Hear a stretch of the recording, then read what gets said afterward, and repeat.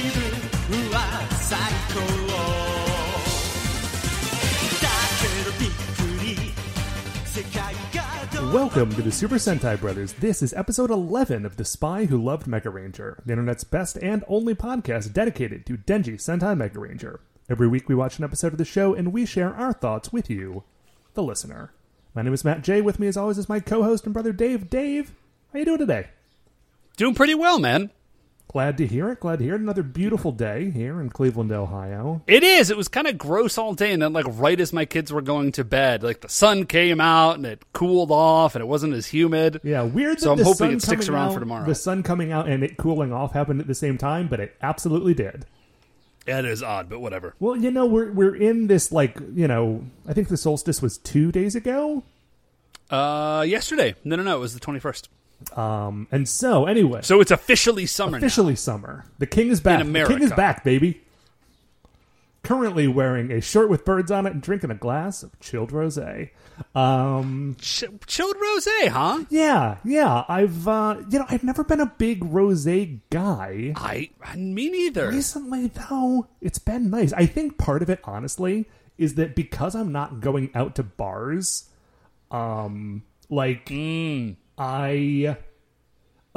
since I haven't been going out to bars and I haven't been going out to restaurants, that means I need to keep more food in my refrigerator because I'm not eating meals out, right? Yeah. Now, a corollary to this is that takes up...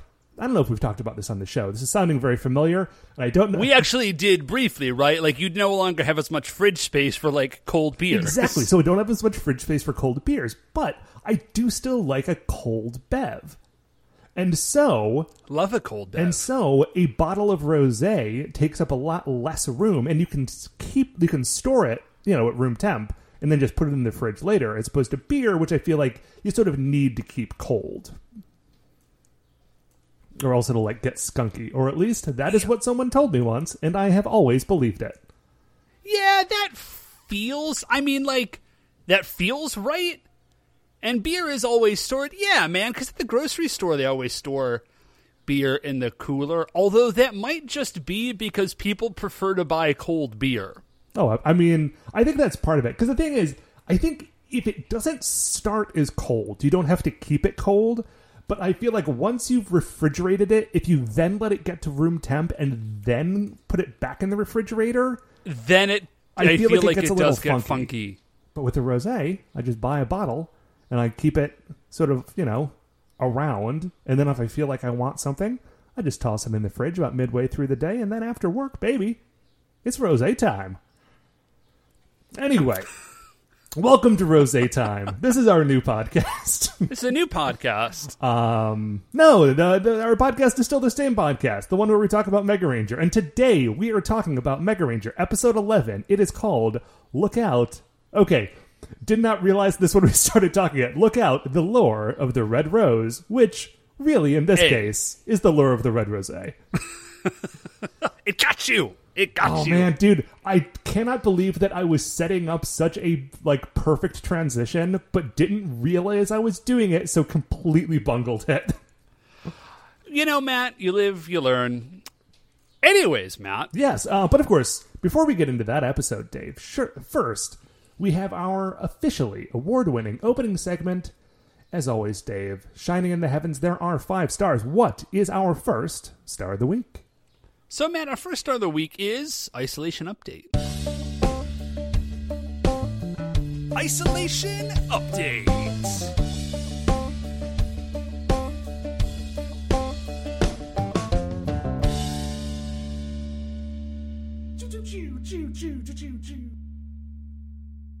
So, here's the truth, man. I feel like at this point, because we're still isolating pretty hard. I mean, about as hard as we've been kind of since the beginning. I know some people are going out a little bit more. We really are not. The only thing that we are doing is we are seeing people inside of our, like, socially monogamous circle. If this isn't an idea that you've heard of, allow me to clue you in, because this is a great idea. Basically, you kind of pick a handful of people, and you all get together and you say, listen, we're just going to form like a little group, and we're all observing kind of like the same level of precaution. So, everybody is like the same degree of safety, and then we can hang out with each other. Yeah. So like you've come over a few times. Yeah. It's been great, really. Yeah, and like we've seen our friends Bill and Jen, and they're all kind of in this circle with you and I and that. So, but other than that, we're still isolating really hard. But at this point, it's been like 4 months.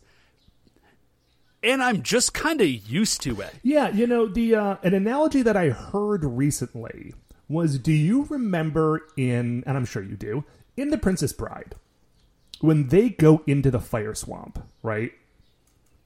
And when they're in, and I swear, I don't think this is an original thought. I'm pretty sure I heard somebody talking about this on a podcast, but I don't remember which one, or else I would give it credit. But when Wesley and Princess Buttercup enter the fire swamps, and there's like, fire geysers and the lightning sand, and they're in terrible danger, right? And then, sort of as they continue to go through the fire swamp, by the time they hit the other side of it, they've sort of experienced the dangers, and although the dangers still exist, they have gotten used to maneuvering around them in a way that, like, by the end, they feel very comfortable. I think that's a really good before analogy. Count Rugen comes and, like, hits him on the head with the butt of the sword. Yeah. Anyway, that is sort of where I am mostly. Yeah, I think it's like at this point, it would, like, we might have a non-isolation update at some point, or a no longer isolating update, but now I just, like, I don't know, man, we're still just, like, in the house, and that's... Yeah, I've been going to the store a little bit. Like, I've kind of stopped ordering my groceries. Okay. I've been doing grocery store runs. Put on a mask, get in and out quick as I can. Yeah, I was gonna say like once a week. That's pretty. Yeah. That's well within guidelines. Making some pickles, so I'm on that stage. Okay. Still baking bread, yeah. also making pickles. Right. You're sort of ramping up. Now there is one thing I want to say before we sort of wrap up isolation update, which is if you're isolating, good for you, which you should be still. And, you're getting most of your news through your daily news feed. You might not be seeing that protests across the country are still ongoing because the news media has sort of stopped paying attention to it because it's no longer headlines because it's just still happening. But it is definitely still happening. And if you have the ability to be part of those protests, we would strongly encourage you to do so. Stay home unless you're not staying home. And if you're not staying home, that's where you should be going. Right, but don't stay home for like a good reason. Don't just go to the beach or something. Anyways, Matt, second star of the week. Speaking of a weird sense of normality, here's our second star of the week, Matt. Our second star of the week. Hey, Dave. What is our second star of the week? Oh yeah, thank you. You know what? I couldn't quite find my footing with it, and I didn't realize what I was missing until you so graciously supplied it. Well, Dave, that's what I'm here for. I'm here for you. Anyways. And for the listener. So our second star of the week, Matt, is Hyundai's 4th of July sales event. Oh, okay. Well, okay. Allow me to clarify. I'm more of a Toyotathon guy, but... Well, I think that would probably work equally as well, because it's not the Hyundai 4th of July sales event that I care about. The thing that is so wild to me is that I saw a commercial for it. And the commercial was not with like a minor key piano in the background. And it wasn't shot in black and white. And there was no mention made of these uncertain times. It was now more than ever, you can buy a Hyundai. Yeah, there was no... Right. It was just like dead on a regular commercial. Hyundai's been here for you and your family for generations. Yeah, nothing.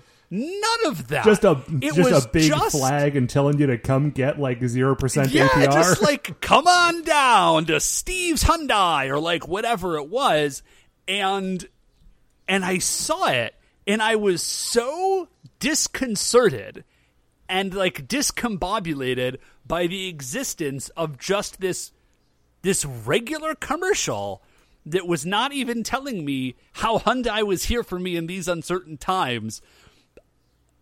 Okay, here's what I think was so weird about it, is that I found it equal parts, like, very refreshing. Because I was like, oh, man, just like a regular commercial, and they just want me to come and I'm not going to buy a Hyundai, but like they just want me to come down and buy a Hyundai at a 4th of July sales event. And on the other hand, so it was equal parts kind of comforting and reassuring and deeply horrifying.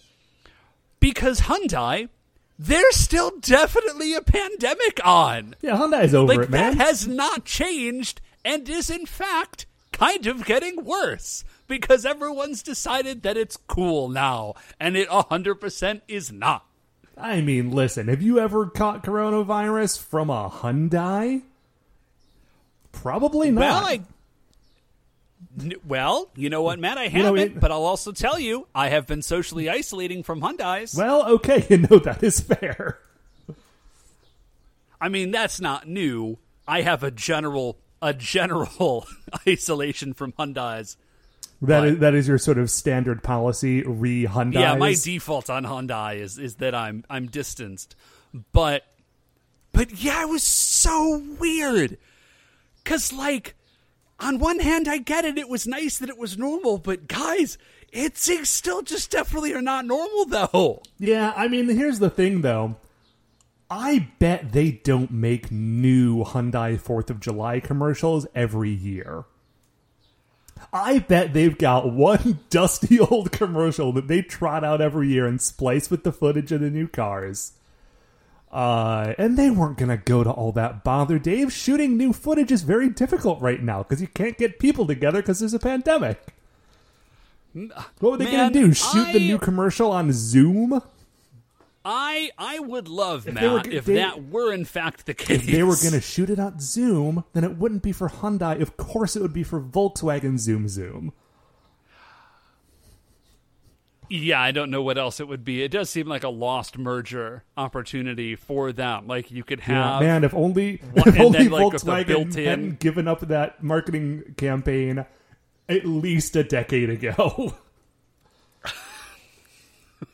Anyways, bring it on back. That was my bizarre experience the other day. What, Matt, is our third star of the week? Third star of the week is I have been listening to... Okay, I have not been listening to a new podcast. I have newly been listening to a podcast that previously I had not listened to.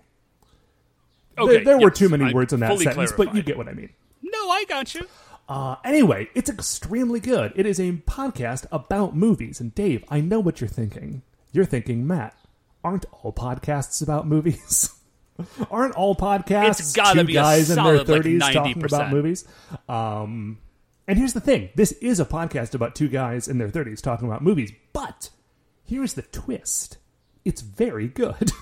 And I say that as a guy in my 30s who has a podcast that talks about movies, which hey, Spectre, go listen to it. It's good. This podcast, though, it's called Blank Check. Is it about the movie Blank Check? Strangely, no. I think maybe they've done an episode on that one. But here is the hook of the show, and what I think makes it very interesting. It is specifically about directors and their filmographies. Oh, okay. So, like, this week we're looking at Scorsese and, like, every movie he's ever done. No, okay. Here's what's great about it. It's not this week we're looking at Scorsese. It's this set of however many episodes it takes. We are going through the films of Martin Scorsese. Oh, wow. Okay. Or, like, here are all the Miyazaki movies. Here are all of the Nora Ephron movies. Here are all of the... M. Night Shyamalan movies, all of the Paul Verhoeven movies. So it's not just that they're talking about the movies, although they do talk about the movies individually. Okay. It's that the thing that makes it so interesting is that they give you a lot of context of how this movie fits in that director's filmography, but also how it sort of like fits into the year that it came out and like the careers of the actors who were in it. Oh, that does sound really cool. And the two hosts are David Sims, I think Sims, who is either the or a film critic for The Atlantic, and Griffin Newman, who is an actor who played Arthur in the most recent live-action Tick show. Oh, yeah, I know that dude. But also, like, apparently, not personally, but he's like a huge movie guy. Like, his dad was a movie producer, his mom was a casting director, his grandfather was an actor. Like, he grew up reading like the box office reports every week with his dad as a bonding thing. That's super cool. So, like, you know? they've got like this very deep well of like, not like knowledge of cinematography, although they have that too, but just like just tons of knowledge about Hollywood movies and its history, and listening to them talk about it with that sort of context, it's just a really good show. Very long episodes, but very good show. No, you know, I think is the best in my experience, like, form of podcast, is like somebody who is into something who does a really deep dive on a particular thing. And I think that's kind of, in a way, the glory of podcasts is that they're so cheap to produce. Yeah. That any two knuckleheads can decide they want to do one. And right. They could, for example, spend 6 years talking about like every episode of a 6-year chunk of the grand history of Super Sentai. Well, no, but I think that's a really good... I mean, okay, I was talking about those other guys, but we are also an example of that. And I think that's one of the things that's really fun about a podcast, is that because they're cheap to produce, they don't have to have a giant audience. Mm-hmm. And you can make it about like this really weird niche stuff. Like, nobody is going to make the Super Sentai Brothers as like a TV show. They should. Because they should. And Shout Factory is actually a tiny bit... Shout Factory, still waiting on that call, guys. Waiting on that call. Just saying.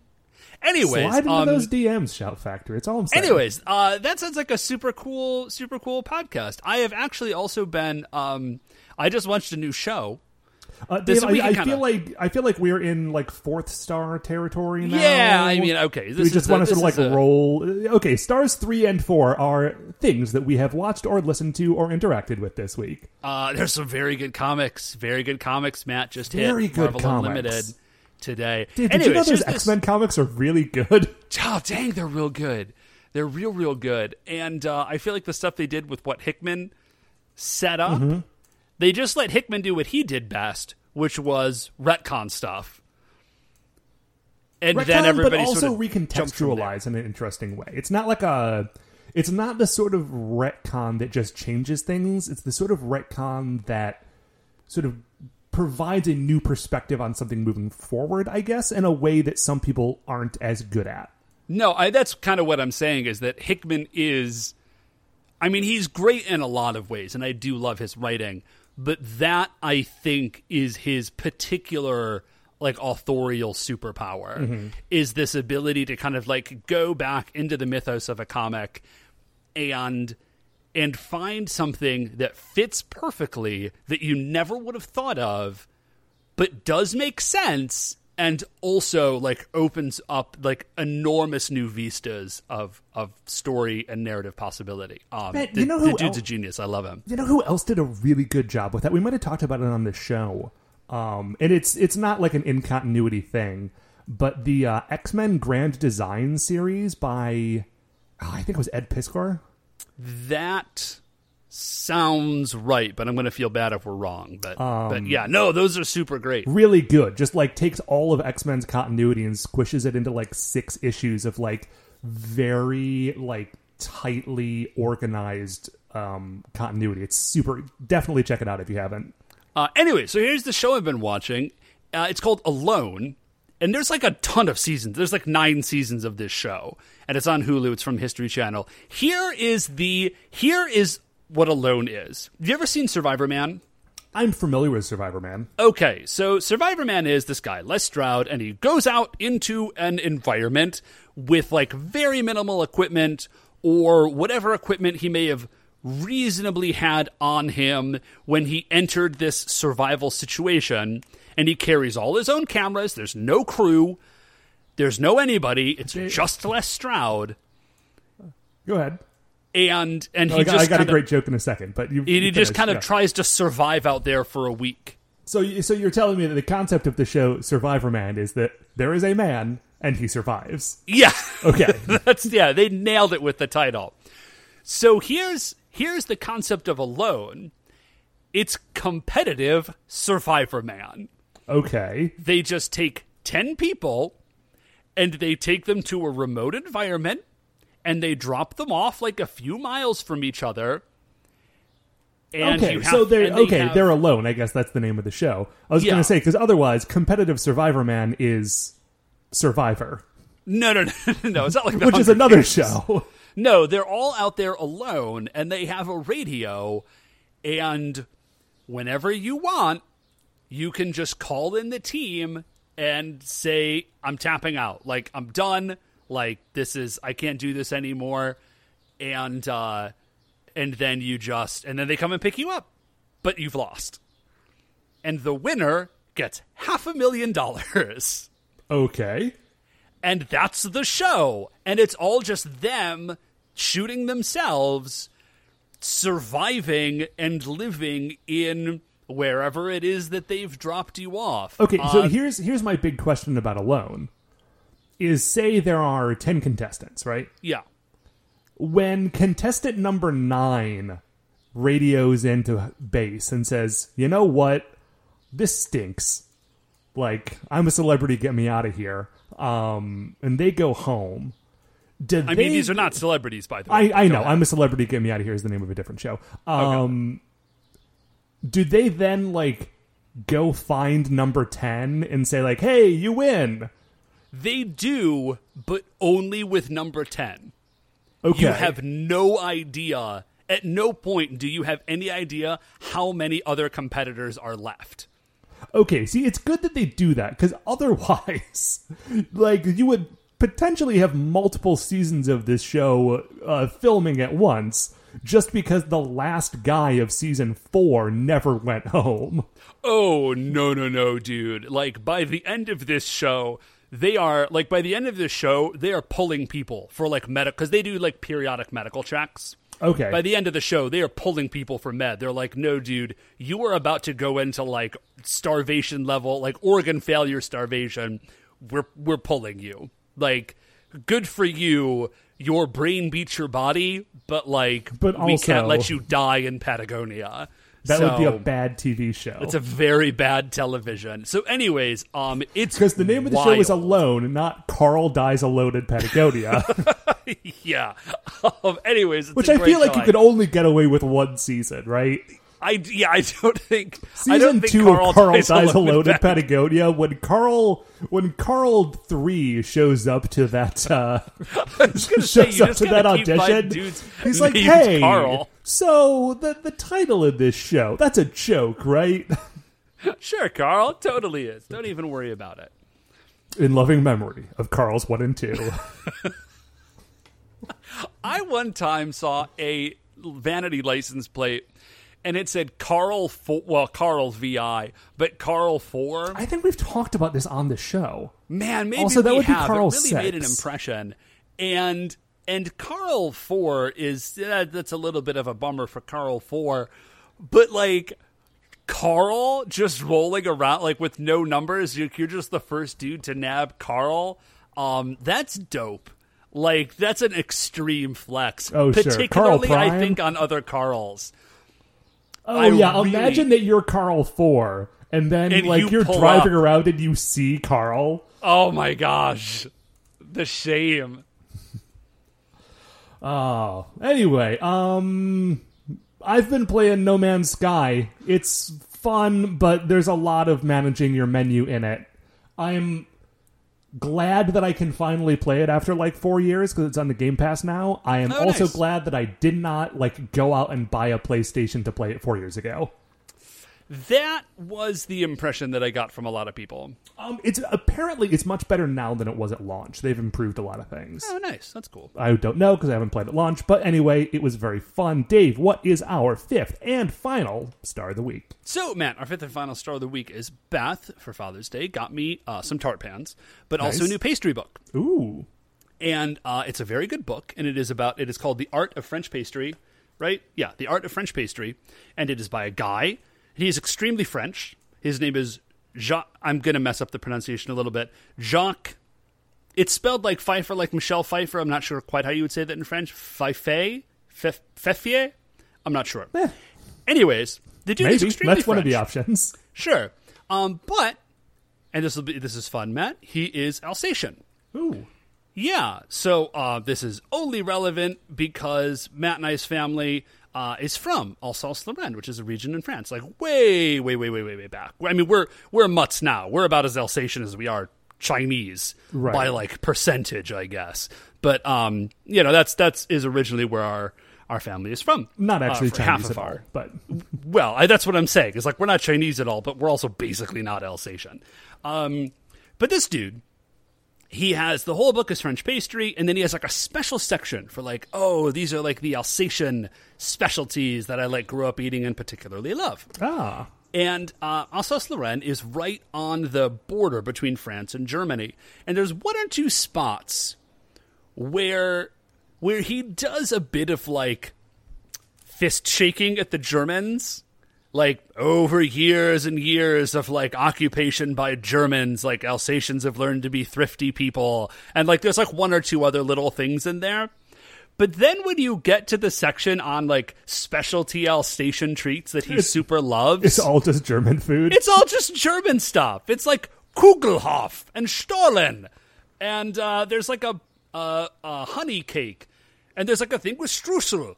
And there's this honey cake, and he gives you the French name for it, and he says, but in Alsace-Lorraine, or in Alsace, we call it Beinenstich.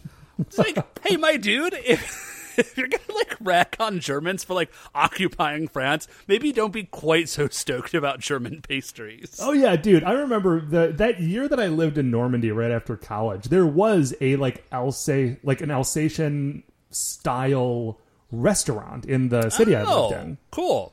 And like you would go in, it's like, oh yeah, you want like sausage and potatoes and sauerkraut? Here you go. French food.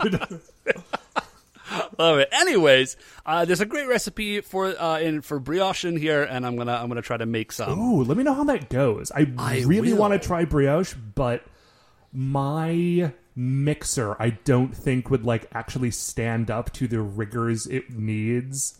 Yeah, like, you really got to like knock really the beat snot that out of dough it. for like half an hour. Anyways, Matt, that is our fifth star of the week. Cool. Well, in that case, Dave, we're going to take a break. We are going to watch episode 11 of Denji Sentai Mega Ranger. I am going to refill this glass of the lure of the red rosé, and we will be right back.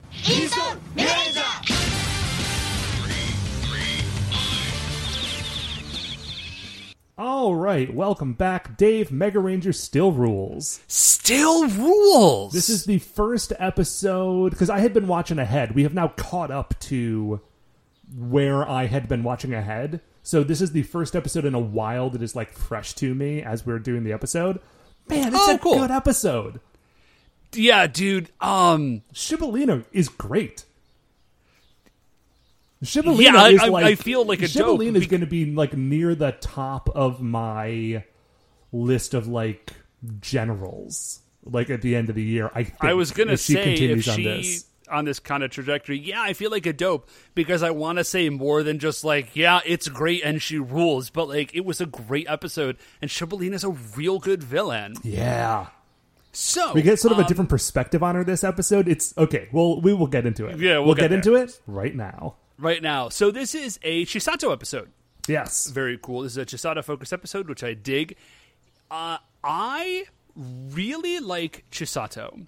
She's a great character. I am also very interested in her because she is not a super stereotypical Yellow Ranger. Okay. I am familiar with the concept that you're throwing at me, but unpack it a little bit for me. Yeah, sure. So, actually, she may represent a real transition. So, in most of the early season, I know by early, You mean the first I 20 really years of the mean show? like first 20 odd years of the show, and we see this in like Raita and Juri and Kazu? yeah, we see it in Kazu. And I was trying to remember Car Ranger all of a sudden. Now I feel really bad. Oh, Anyways. the Yellow Ranger from Car Ranger. Well, who we that really like. clearly is our old friend. Check. Yeah, I know. I can't remember her name all of a sudden. Anyways, Yellow Rangers, tradition, like in the first 20 years of the show, are the bruisers. They're like the even when they're ladies, they're like big, strong. Their attitude is like they're tough, or they're like the big burly one, right? Like Raita wasn't like a tough guy, but he was like big and strong and threw rocks and stuff. Like this is like a really important, like that's kind of the mold of a Yellow Ranger. Yeah. And then in like, as we're getting into it, like late 90s and 2000s, it started to transition that the Yellow Ranger became much more like a sort of serious, like they're the smart one. They introduced that character type for the Yellow Ranger. So you can either still be like the big strong one, or you can be like a really clever, like smart, you're the strategist. Yeah, and like the sort of big strong archetype doesn't go away, right? Because like once you hit Time Ranger, the Yellow Ranger from Time Ranger is like a cage fighter from the future. Yeah, it never disappears. Most of the people in Time Ranger are from the future. Time Ranger is great, man. I hope we get to it. Yeah, that trope doesn't disappear from the Yellow Ranger. It just, there's new options, right? It's not always that. And I feel like Chisato is maybe the first inklings that we're seeing of like, hey, let's kind of try something new with the Yellow Ranger. Let's make a Yellow Ranger that isn't a tough guy or a bruiser or a whatever. I think Chisato is emotionally tough. She is, yeah, definitely. But I think we're starting to see with her that she is a planner and a sort of a hold the team together sort of Yellow Ranger, and we're going to see a lot more of that in the future. And that's really cool because Chisato would be a great Red Ranger.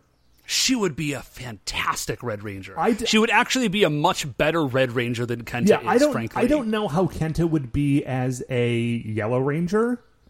But I think that Chisato... Actually, he would work really well as a Yellow Ranger. Yeah, because some Yellow Rangers love to eat all the time. Yeah, like that is also a big Yellow Ranger thing. Like Yellow Rangers love to eat. They love to like... They have big personalities, big appetites. Yeah, big appetites. So Kenta is actually a much better Yellow Ranger, and Chisato... Oh, man, what a lost opportunity. And you know what's interesting? Chisato would have been so boss as the Red Ranger. Is that... Koichiro is a much more Blue Ranger, and Shun is much more of a Black Ranger. Yeah, they really are. They kind of juggled everything around this season, which is interesting. Yeah, Miku is a hardcore Pink Ranger, though. Oh, 100%. So anyways, this is a Chisato episode, which is stoked because we love Chisato. So what it is she says it's a voiceover from her, and she's like, it all began at the beginning of spring break, and she's shooting a model because she's a photographer. That's like her thing. We can't see who the model is. Right. Basically, what we are looking at is the point of view of the person that Chisato is photographing and talking to. Yes. So... And it very much, the vibe they're giving it is that Chisato has met someone. Right. She's met a very special someone, and she says, the camera brought us together. Okay, so this seems like a romantic thing. And this is going to be reinforced because we're at the high school, and the Rangers see Chisato, and they're whispering. And they're like, oh my gosh, like what is going on with Chisato? Right. Like, I think what happens is that Miku was hanging out with Chisato, and Miku is like, oh my gosh, Chisato is obviously in love. She tells the other three, and they're like, no way, not Chisato. Like, that's the impossible. Person who everyone in this show wants to date. How could she possibly be dating someone? So they go and they sort of spy on her. She is in a kitchen in the school. She's in the home ec room is what I would imagine. And she is decorating a cake, and she is like singing to herself and having a lovely time. Miku says, see, she is in spring mode, which Koichiro, like me, has no idea what she's talking about. But apparently this is something that the other people recognize as... Like, she's in love. Yeah, it's slang for... it. Yeah, she is in love. Right, spring, when young man's fancies turn to thoughts of love. Right. The next scene we see is that Chisato is in a room, and she, like, starts to take off her jacket, and then she sort of is like, oh, wait, and she sort of, like, prances over and turns and flips the blinds down in, like, the classroom that she's changing in. And then the other Rangers were just, like, standing, like right outside that window, kind of checking out what was going on. Like, guys, were you... Well, they were snooping on her because she's changing in the kitchen room, right? Yeah. There's, like, lockers in there for some reason. And I think they were spying on her decorating the cake, on which she has written happy birthday in English. And then when she goes to change, like, that's weird that she's changing at school. And Koichiro, like, pulls out his student manual handbook and is like, actually, it is against the rules. When you are on school property, you must be dressed in the uniform. I'm very concerned for her that she is, like, you know, breaking the rules in such a way. And everyone is just like, oh my gosh, you are... I think Shun calls him inexorable. Yeah. That is exactly the phrase. He's like, what do you mean? I just, you know, it's the rules, though, guys. And I think it's Kenta agrees, like, yeah, you're inexorable. And then no, it's Shun. Oh, no, well, Shun agrees, but then I think Kenta also agrees and then has to turn to Miku and say, like, what does inexorable mean? It's either Kenta or Miku who does that, and they ask the other one. Feels like a Kenta moment, though. It is. So, they kind of, like, duck out and hide, and then they're like, okay, well, obviously there's only one thing to do, and that is to put on a quote unquote disguise and to tail her.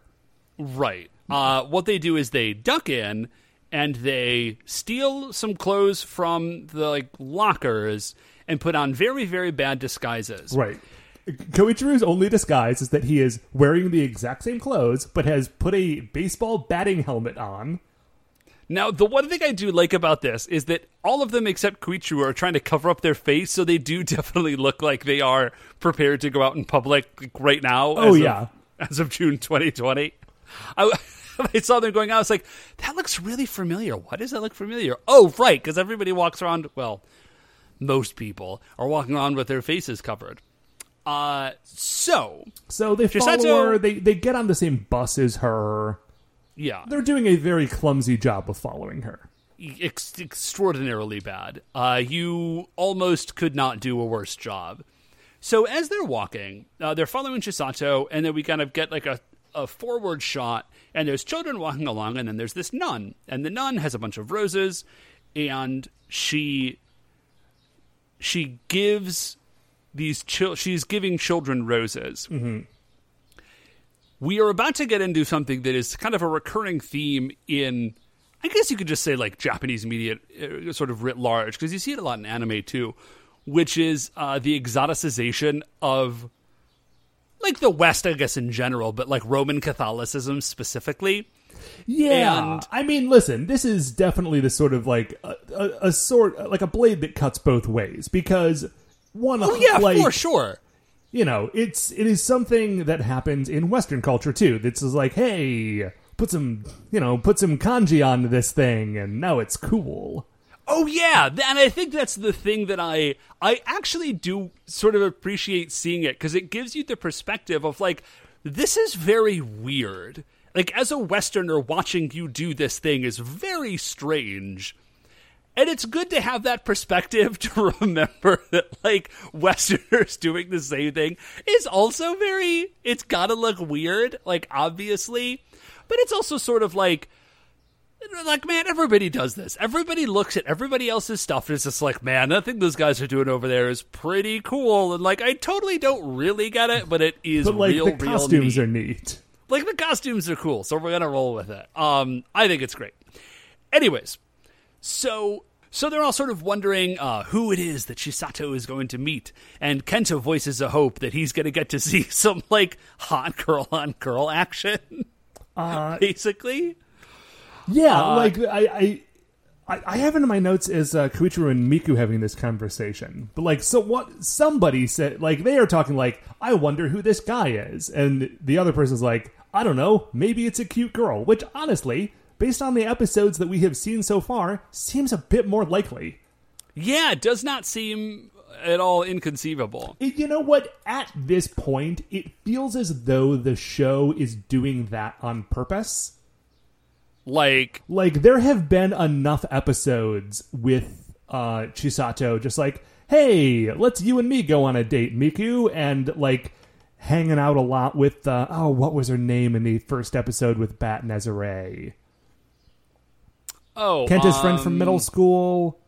I know who you're talking about, but I can't remember. Anyway, and then in this, it's like, I don't know, maybe she's dating a girl. It really does feel as though the show is just like, listen, we might not be coming out and saying it, but, you know, wink, wink. I dig it. Great job, Yeah. Sentai. So anyways, and it's not. It is a girl, but it's a little girl. Yes.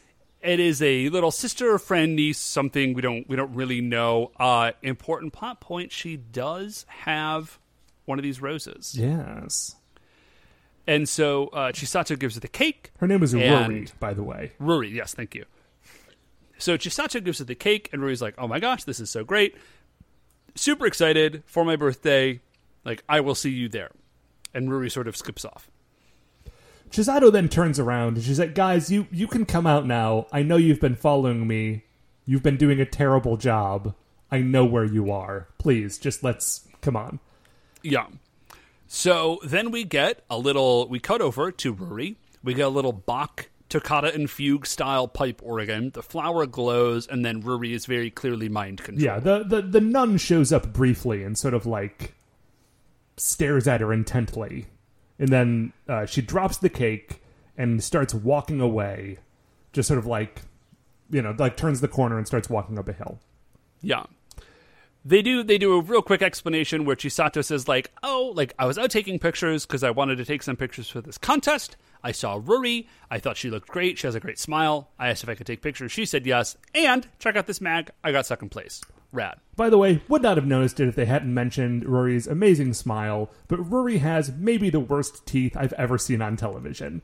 They do. She's a little girl. Little kids have messed up teeth. I'm not saying this is anything against her, but like, she has particularly weird looking like teeth. They did specify, oh, she has such a lovely smile. Right. And listen, Ruri is a little girl that looks very nice when she smiles. That is very true. Now I feel bad. Now we've made it this now whole I feel thing badly about bringing it up. But child. like, boy, oh boy, just because they call attention to it, and you're like, now I'm in for the smile of my life, and then you look at it, and there's a moment. There's a moment that is a little jarring. Dude, I don't know if I've ever mentioned this on the show before, but Buddy Bear, my son, has like weirdly perfect teeth. Like, he's only a little kid, but he has like a full on, like, they're perfectly straight and white. Like, he has like a movie star smile. That's also upsetting to me as someone who had braces for many years. He has, I mean, listen, I think his sister may well need braces, but like that kid, and maybe he'll grow out of it and need them later, I don't know. But like, as of right now, We can only hope. We can only hope. Wait, that he won't grow out of it, Matt. We're not rooting for him to have braces. Well, I mean, listen, I guess you'll have to pay for that, so I shouldn't. I was going to say, not least I'm of which just I'll have saying to that, pay listen, for it. as a young man with less than perfect teeth, I'm resentful. It's fine. Anyways, yeah, it's pretty weird. He's always had perfect teeth. So anyways, we see all these kids. Oh, they see the cake. The Rangers are like, come around the corner, and they see where the cake has been dropped. Chisato recognizes it, and she's like, ooh, this is weird and bad. And then they sort of look up, and they're under like a little bridge thing, and they look up, and there's a bunch of kids. They're kind of zombie walking. Not like zombie walking. Like mind-controlled walking. Yeah. It is actually also in my notes as a zombie walk. But yes, Yeah. it is. It's just like a mindless stroll. Mindless shuffle, yeah. So they go, there's a church, and there's red roses on the door, and the kids all walk in, and the Rangers run up, and then a nun stops them, and she says, oh, I'm sorry, you can't come in. Today's service is only for children. And let me just say, Roman Catholic Church, you do not have a great history of doing stuff that was only for children. You know, Dave, that is true. Now, Was that a children's... Sorry, I was making a children's crusade joke. Oh, I tell you what, Dave, you might not have known it. You were making two jokes. Yeah, did not think about that one. I was just making a children's crusade joke. But it does work on multiple levels. Now, this may be clear to you at this point. These are not real nuns. They are definitely not real nuns. These are evil monsters pretending to be nuns. We'll get into the specifics in a minute, but just so that you've got a little foreshadowing. You haven't necessarily watched the episodes, so you can't see the look in their eyes that is clearly evil. Dude, if you're I don't know, if you're this far into just listening to this podcast, I feel like you probably put together that the person handing out roses was a monster. I don't think we've ever seen a nun or priest on this show that wasn't a monster, have we? There was the time when Cowrie was supposed to get married to another rich dude and got as far as the altar. Oh, that's and right. That priest was not a monster. There have been a few wedding scenes that have priests that aren't monsters. Yes. Speaking of wedding scenes, Matt, I did just, because I saw it on the page, for a lark, go back and watch the last, 7 or 8 minutes of the last episode of Jetman. Oh, you just want to have a good cry? Oh, dude. It's still... It cuts like a knife, still, much like the knife does, man. that killed Guy. Man, it was so good. Well, I know we've been talking about how great Koichiro is, and he is really great. I'm like, man, is he going to be a better Black Ranger than Guy? And those 8 minutes reminded you that he's got a tall mountain to climb. He's got a tall mountain to climb, man. Doing a good he job. Might get a piece of that. Yeah. He might get a piece of that glowing crag, Matt. Piece of that radical rock? Yeah. So anyways, Chisato's like, this is obviously very weird. And they're all like, yes, this is weird. And so they kind of run around the side, and Chisato sort of pokes her head up, and she's looking in a window. And then we get the scene. And the nun is up front, and she's saying, the roses are delighted to see you, children. And then there's the organ again. And then they sort of toss petals, and then the petals land in front of the kids. And then they turn into, they say, holy rose water? That is what they say, yes. It does. I'm not sure about the translation here or whatever, but it is definitely looks like Holy Communion. Yeah. And man, I actually did get pretty uncomfortable for a minute. I was just like, yeah, I know this is like a knife that cuts both ways, but I am real uncomfortable, which is also a good reminder that, I don't know, man, the Buddha's a real thing for people. Anyways, be cool about people's stuff. Yeah. Anyways, the important part here is, oh man, Matt. By the way, at this point, have you realized that the nun is Shibolena? By the way, the nun is Shibolena. The nun is Shibolena. I guessed that she was. Because, she's not, she's in a disguise, but she's not covering her face. Yeah, that's the thing. I was like, I'm pretty sure this is Shibolena, just kind of based on how this episode is going. But I do not have a clear enough picture of her face in my mind that divorced from her costume, I was able to see her and be like, oh, that's Shibolena. Because her costume is so distinctive that that is sort of the image that lives in my head. What I was thinking is wow, this nun's sort of a babe. And then when I found out later it was Shibolena, I was like, oh, right, sure, of course. Well, Shibolena is definitely sort of a babe. So they turn into monster flower children. Yes, all of them except for Rory. Because Rory is not drinking the special rose water. Yeah, well, Chisato manages to get her attention for 1 or 2 little moments, and Rory is able to lock in on that and kind of resist the mind control.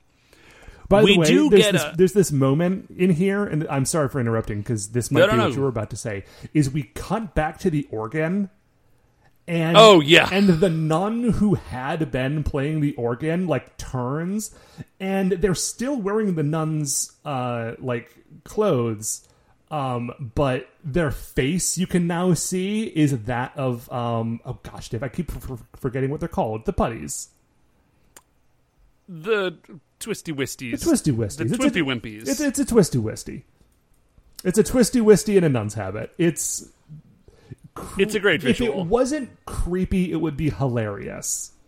It is kind of creepy, Oh, though. this whole bit is creepy. Yeah, it is. It's real weird. So anyways, what we see is that, like, okay, she is kind of managing to, you know, like, lock herself in on this, like, memory of Chisato. Yeah. And So Ruri Shibalina, is- like, realizes this. She's like, something is stopping you from doing it. She looks over, sees Chisato peeking in the window, sort of like stares hard at the window. The window slams shut. A bunch of Twisty Wisties run outside to go fight them. And the other 4 Mega Rangers are like, listen, we'll deal with these guys. You go save Ruri. Yeah, we're good. And I guess the other kids if you have the opportunity. But, like, obviously that's the only one we care about, really. Yeah, so For the there purposes is a of this episode. There's a real brief aside where we go to the Nezare dimension and we see Hinalar and Ugande sort of like viewing this plan in action. They're like, this is a great plan.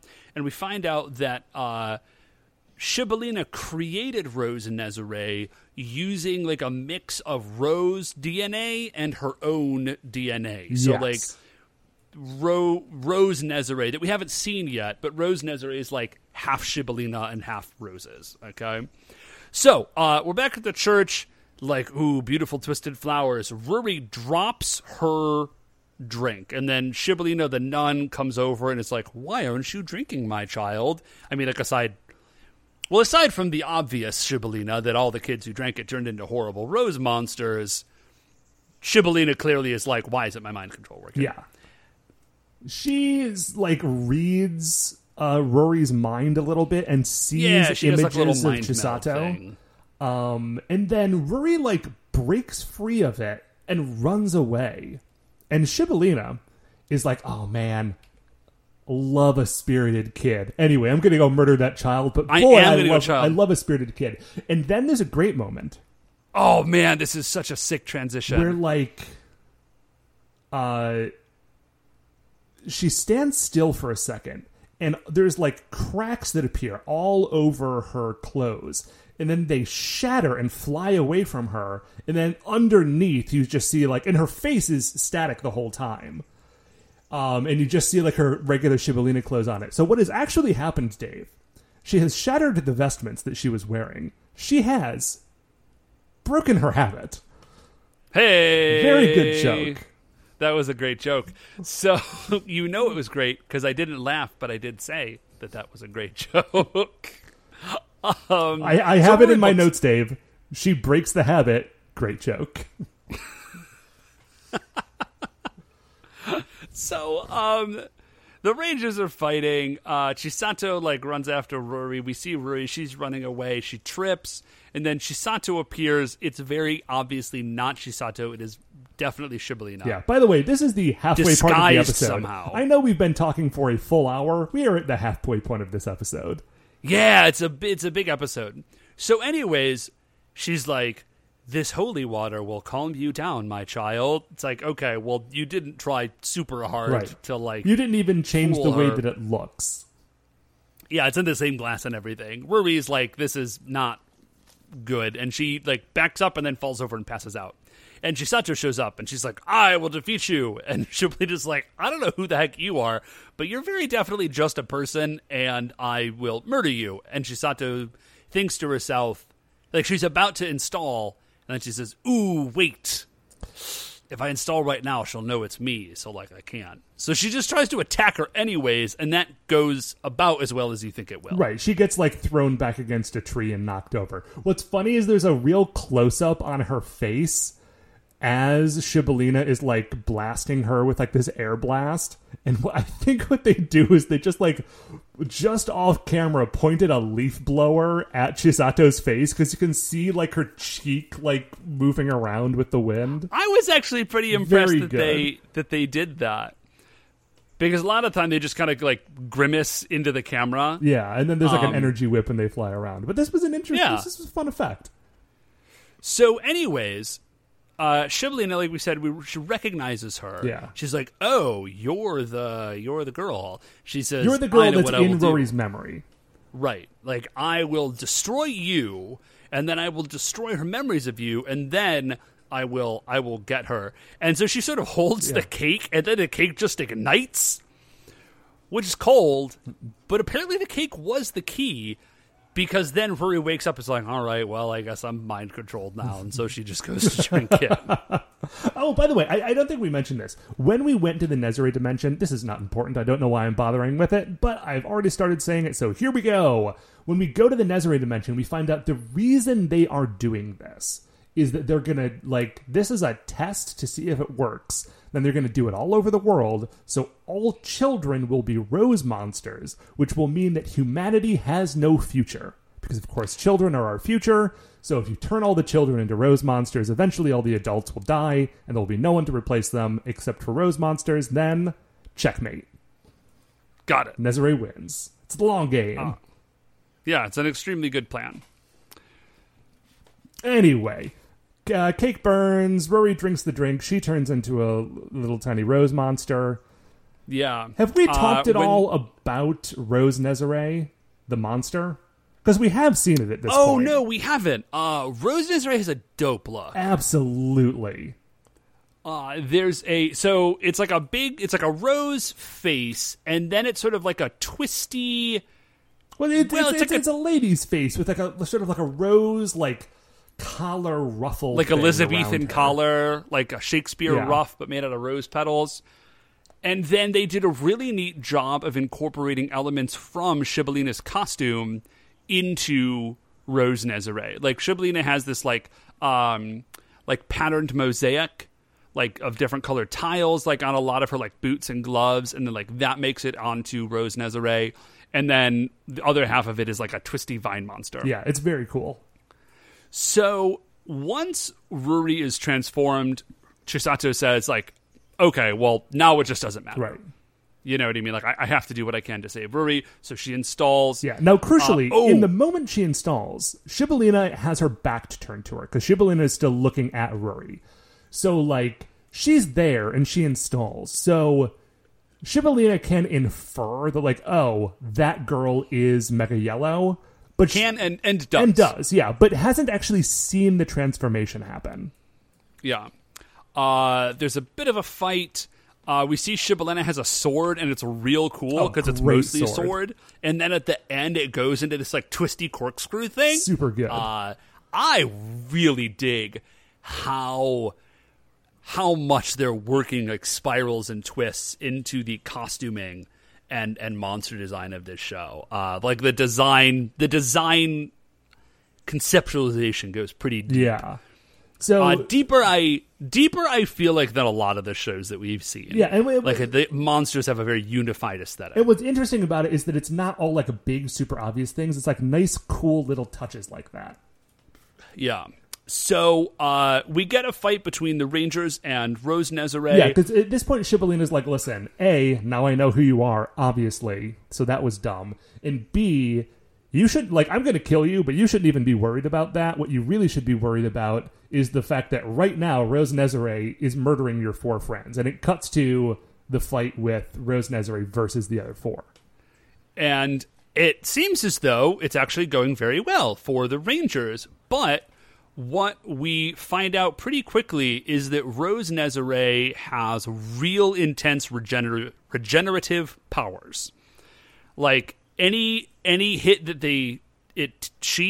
any hit that she takes after, she just like immediately heals right back up. Right. Like they cut off her arm and arm grows back. They knock her down, she gets back up. Like in that case, they literally just like reverse the footage. Like they just play it in reverse. It's great. So, then we're back to Chisato fighting Shibolena, Yeah, and Shibolena- Shibolena hits her with an attack and just like teleports her away, seemingly. There is a moment where Shibolena says, like, obviously Rose Nezare is going to win. She's part of me. She always wins. And I wonder what the data set on that is. Because it feels like she's brand new and this is her first fight. Yeah.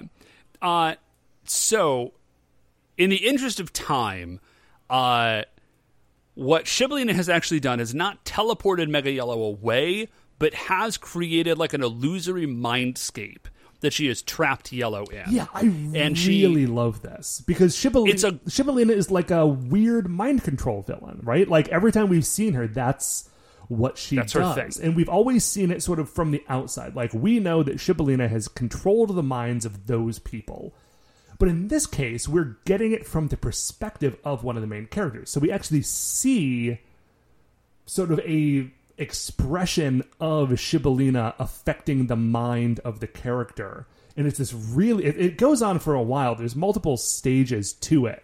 But, like, they go into, like, this mind escape that is different and better than the sort of thing we normally get, which is just, like, a different foggy extra dimension. Although it does include a stop into a different foggy extra dimension. Yeah, I mean, it wouldn't be Sentai if it didn't, but she creates like 3 or 4 scenarios that she makes Mega Yellow run through. They're doing a very cool job of kind of jumping back and forth between the fight with the Rangers and Rose Nezare and Shibolena versus Mega Yellow. My favorite bit of that, and I know we are going long, but I did want to say this one thing about the like mindscape stuff, is my favorite bit that they go through is that there's a moment where she turns around and suddenly she is giant in the city and everyone is running away from her as though she is a monster. That was really And good. what's really cool about it is that, like, yeah, a Sentai show can do that because they already have a set that is like built to the scale where if you just put a person in it, they look giant. Man, I would pay hard American dollars. We have talked about this. We have discussed this extensively. I just But want to it's- be clear that it's still very true. It's such a clever use of the resources that they already have on hand. I love it. So, we get a lot of back and forth. It is a great action sequence, but we are running long. Eventually, they get in the other Rangers get in contact with Mega Yellow, and they're like, dude, we do not know what is going on. Like, do you have anything for us? I don't even think that... And- No, I don't even think they're getting in contact. I think it's that they are saying it, and, like... Oh, maybe like, that's it. They are fighting Rose Nezare, and Rose Nezare is part of Shibolena, and Shibolena is currently, like, in Mega Yellow's mind. So she just sort of, like, gets this wave of them not knowing what to do. And so she uses her Digicam scan, and she's like, oh, Rose Nezare is part of Shibolena. And in this case, apparently, that doesn't just mean is genetically descended from, it means is linked to in a Tomax Xamot sort of way. And she says, if I can, like, that's why they can't beat Rose Nezare, because Shibolena is fine. Right. If I can beat Shibolena, then they should be then, like, that will weaken Rose Nezare, and they'll be able to do it. Now, Dave, one problem here. It's very difficult to beat Shibolena because during the course of this, like, series of fights, Mega Yellow has dropped all of her weapons. What's she going to do without any weapons, Dave? Well, Matt, it would be a problem, except that she just busts out a brand new technique called Blade Arm. Yes, she does. Where she just holds up her arm, and she, like, runs a hand up it, and she just creates, like, a lightsaber on her, like, outside forearm and hand, and then just, like, power runs at Shibolena and Blade Arms her in the face. It's extremely good. Yeah, man. Love a blade arm. Love a blade arm. It's pretty boss. So she does that to Shibolena, and then when she does that, Rose Nezare also takes the hit. Again, Tomax and Xamot style. The mindscape disappears. Yeah, that doesn't kill Rose Nezare, but it does weaken her. And so now that like a link has been broke because Shibolena is injured, now Galaxy Mega can like actually go in and defeat Rose Nezare, which it does pretty quickly. And then that's kind of it. Then Shibolena is like, well, you did beat me, but now I know who you are. And next time, death for you. And then Chisato runs up to Mega Yellow and says, like, oh my gosh, thank you so much for saving me. You're the best. And then Shibolina's like, Weird. well, I'm not sure what's going on here, but clearly that girl that I thought had something to do with it has nothing to do with it, and I won't hunt her down and kill her later. And then she just sort of teleports away.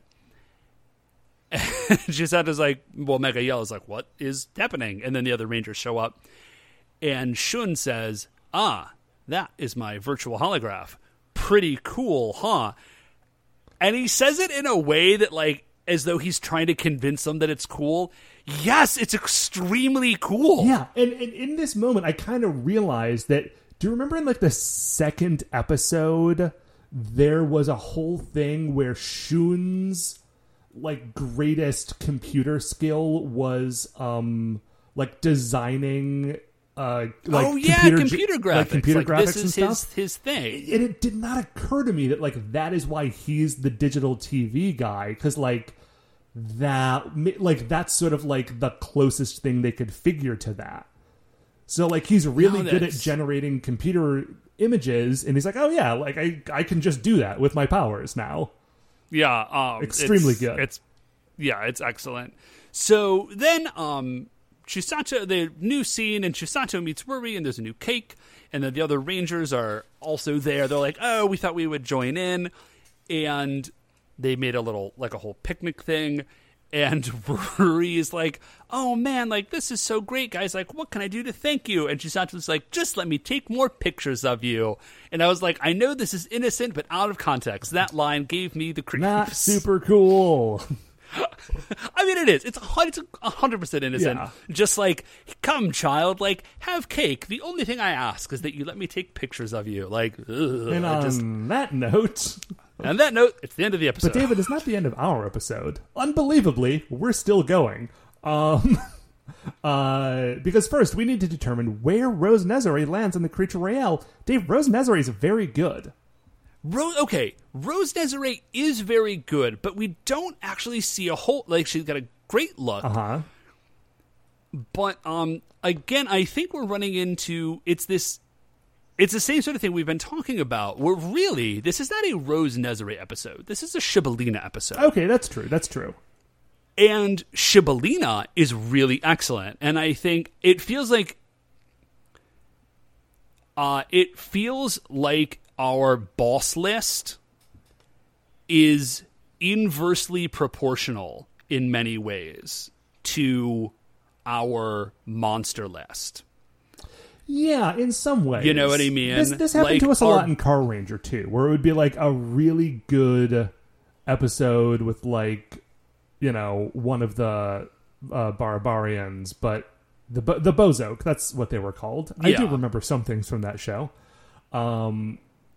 But yeah, but it wouldn't necessarily be a great episode for, like, whatever monster it was. Yeah, well, like, Gray is our best monster, but, you know, we don't really have... There aren't many Dimension monsters in our very high-up ones, and our very high-up monsters, you know, but there are a lot of monsters in our top rankings from Die Ranger and Conquer Ranger.